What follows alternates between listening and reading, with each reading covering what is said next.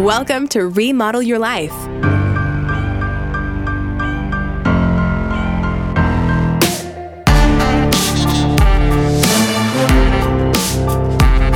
We are shining the light on women working in the trades and remodeling their life into something better.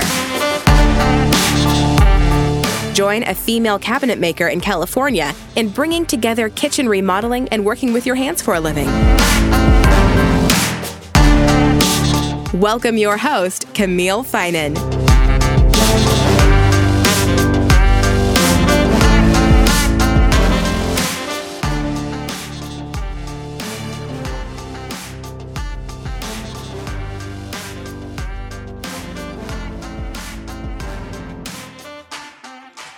So to get into this episode, I thought I'd talk to a real expert. No, not an art historian or a museum director, but a real expert, a regular person who might incorporate art into their home or life just because they are drawn to it. Because let's face it, that's what it means on a basic level, to pay for something that has some intrinsic value just by looking at it.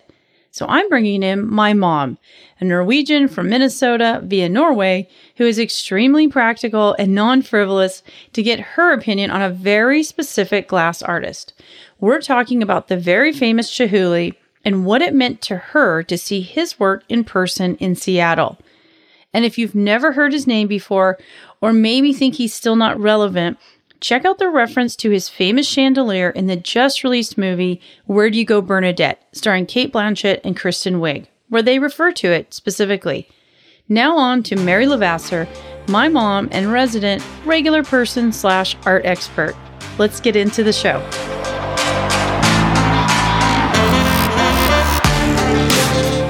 Hey everybody, today I've got my mom with me, so I'd like to welcome Mary Levasseur to the show. Mom, thanks so much for being here today with me. Well, thank you for inviting me. Yeah, I know. I feel like I should have done this a lot longer ago, but thanks so much for joining me. And if you could just share, a little bit about your background, where you came from, and where you live now, and just kind of bring everybody up to speed of who you are and where you came from. Okay, well, I grew up in Bemidji, Minnesota, which is the icebox of the nation back then, and moved to California in 1967. And my husband and I now reside in a Del Webb community in Roseville, California, and we love it. And my background career was mostly in education. I worked in management, and it was always a privilege to work with both the teachers and the students. So that's a little background of where I've come from. That's awesome. And what do you miss? You mentioned Bemidji. What do you miss about Bemidji still? It's so beautiful. Minnesota itself is, the state of 10,000 lakes, and everything's green, and it's just really a beautiful state, and it's so clean and pure and pristine, but I don't miss the winters. Yes, which is what I was going to ask about. So what do you love about California?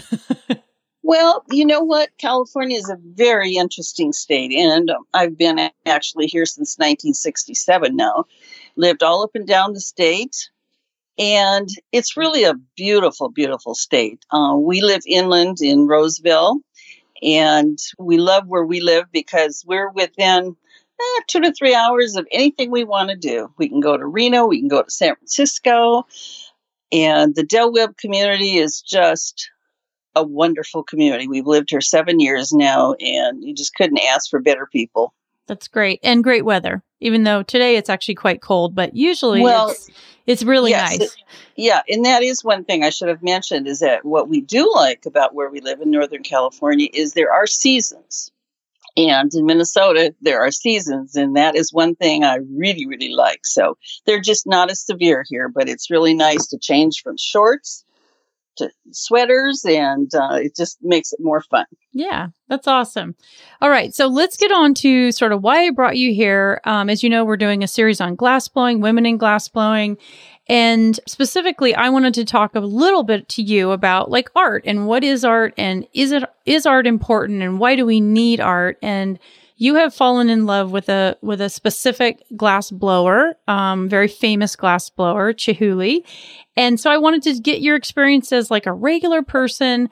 what has been your experience with that? Obviously, his art can be extremely expensive, but I just wanted to see like what a regular person's view of art is and how you fell in love with Chihuly and where you first came across it. Well, probably about 20 years ago now, I was first exposed to Chihuly with some friends down at Filoli Gardens in Woodside, California. And our friends took us there, and that was my first experience of seeing Chihuly's work displayed at the beginning or at the opening of the gardens there. So that was my first experience. And then probably about 10 years ago, my cousin and I went to Phoenix, and we toured the Desert Botanical Garden in Phoenix, and his work was on display at that entrance also. Bright green trees, all made of glass. So I thought, wow, that's really beautiful. Then this past summer, we went to visit our grandkids in Seattle. And lo and behold, that is where the Chihuly Garden and Glass Museum is. And so our grandson took us there, and it's just amazing. And his work is so colorful and so creative, the designs and the structures that, it's a place everybody should go, whether you're an artist or whatever, you should go. Mm-hmm. Like, how did it make you feel when you first saw it? Well, first you walk into the garden, and it's just all this greenery and all his art, his glass work and so forth mixed in with the garden. And then you go into the Glass Museum. Wow. It's so overwhelming, actually, and so colorful. That's one of the things I really like about his work, is that he uses every color of the spectrum, from red to green to lavender to black, in expressing himself in his work. So for me, as it turned out, I ended up liking the outside in the gardens the best, just because of the simplicity, I think, and the contrast of the green grass and the trees and so forth, and the color of his work. And so how long did that take to go through it? Like, is it a pretty quick, like, do you walk through it? Like, what's the experience like? Well, it's as long as you want to make it, because there's so much work there on display. But we only were there probably about 3 hours, because we also went to the Space Needle, which is right next door. Mm-hmm. And of all the people that were there, like, can you kind of describe like the audience that's there? Is it young? Is it old? Like, what was, I know you're a big observer. You're a huge people watcher. And so I knew this must be an amazing experience just to watch all the people there. So like, what was that like? Well, that was very interesting. I would have thought maybe this would be more for, the adult community. But we had families that were there with children, maybe 5 and up. And they were very, very interested, because his work has such a variety that it just would be of interest. And I still think that the colors that he used would interest a child. Mm-hmm. Were there a few pieces that you just really connected to, and why? Were some of your favorites? I mean, it sounds like everything there is beautiful and gorgeous, but were there a couple things that you just really connected to, and what do you think, what was it that connected to you? Well, at the inside, in all honesty, there was so much there that for me, it got a little confusing. So I had to kind of sort it out, and I realized my eyes went to the gardens and these beautiful, simple pieces. They were spikes, and they were all kinds of different, the outside area for me. That was my favorite. And was there a couple pieces specifically out there you liked the best? Oh, yeah. I love the green tree. Mm-hmm. It's a big tree, and it's green. And it's just amazing. And then there was another one that was red. And then there were some, I would call them maybe royal blue, like spikes out in the middle of the garden. Yeah, I think that's probably his signature, like his chandeliers. He's really known for that. Mm-hmm. So it sounds like maybe that was one in a blue. And we'll put some of those pictures in the show notes for you guys to see. Yeah. For those of you that can't quite get to Seattle. So sort of to wrap up, I mean, what do you think as just a regular person, what do you think the value of art is in real life? I mean, it can't run your car. You can't eat it. It doesn't really help you function in any way specifically. From your perspective, what is the real value of art and why do we still need it?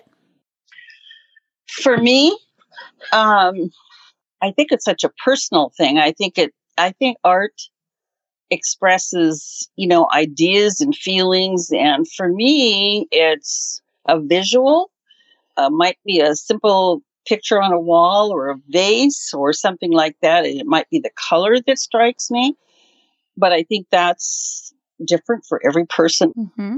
So I just think it's very personal. Right. And so for you personally, how did it make you feel like being there in that garden? I felt like even though there were people there, I just felt like it was about me sitting in the midst of this beautiful, beautiful arrangement. That's awesome. It really put me at peace. I can't describe it any better. That's awesome. I love it. Well, there you go, people. From a regular person, a regular mom, that's the value of some simple, gorgeous, fantastical glass in the middle of a field, basically. You kind of felt like one of the flowers, basically, in that universe. So I think that's great, Mom. I love it. Thanks for sharing. You took some beautiful photos. Mom's an amateur photographer. We'll put some photos from the gallery. And we'll see you guys next week where we wrap up our final interview with Shannon and this series. So thanks so much, Mom. Thank you very much for inviting me.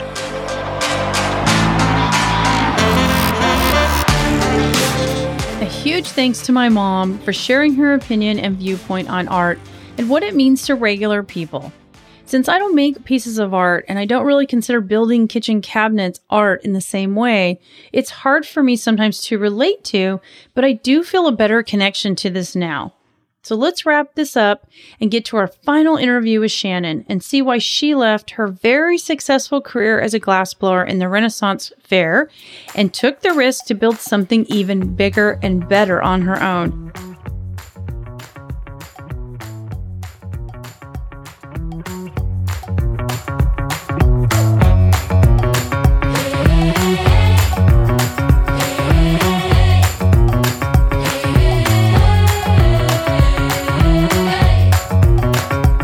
Thanks so much for listening to Remodel Your Life. I sure have enjoyed being with you today. And if you really like our show, we'd love it if you would subscribe through iTunes. You can always send us feedback through email at Camille@remodelyourlifepodcast.com. And I'll see you next week.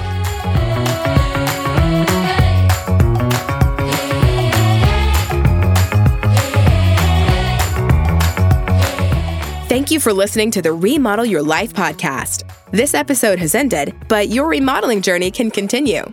Head over to remodelyourlifepodcast.com to access all the resources, tools, and links mentioned in this episode. Until next time, get your hands dirty and create the life you want from the foundation up. And thanks again to Blue Apron. I just love cooking with them and so appreciate their support of my show.